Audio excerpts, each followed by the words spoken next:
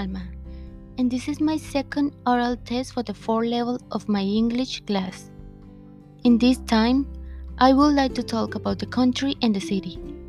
I love the country. I would like to live there because I like to stay in touch with nature.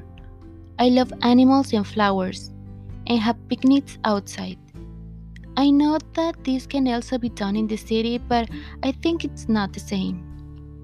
My grandmother lives in the valley, and I love go to visit her and talk with her.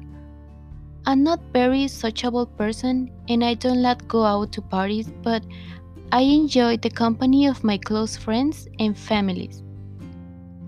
One thing that I like about the city is that everything you need is close to you. If you want to go out to eat, or if you need to go to the emergency doctor or whatever. Another advantage are the cinema, because I love going to the movies.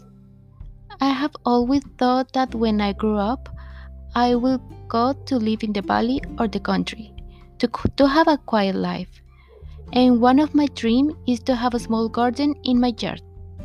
If I study, obtain my university degree, and start working generating good income, I may make that dream come true. What about you? What do you like more, the country or the city? I would like to know.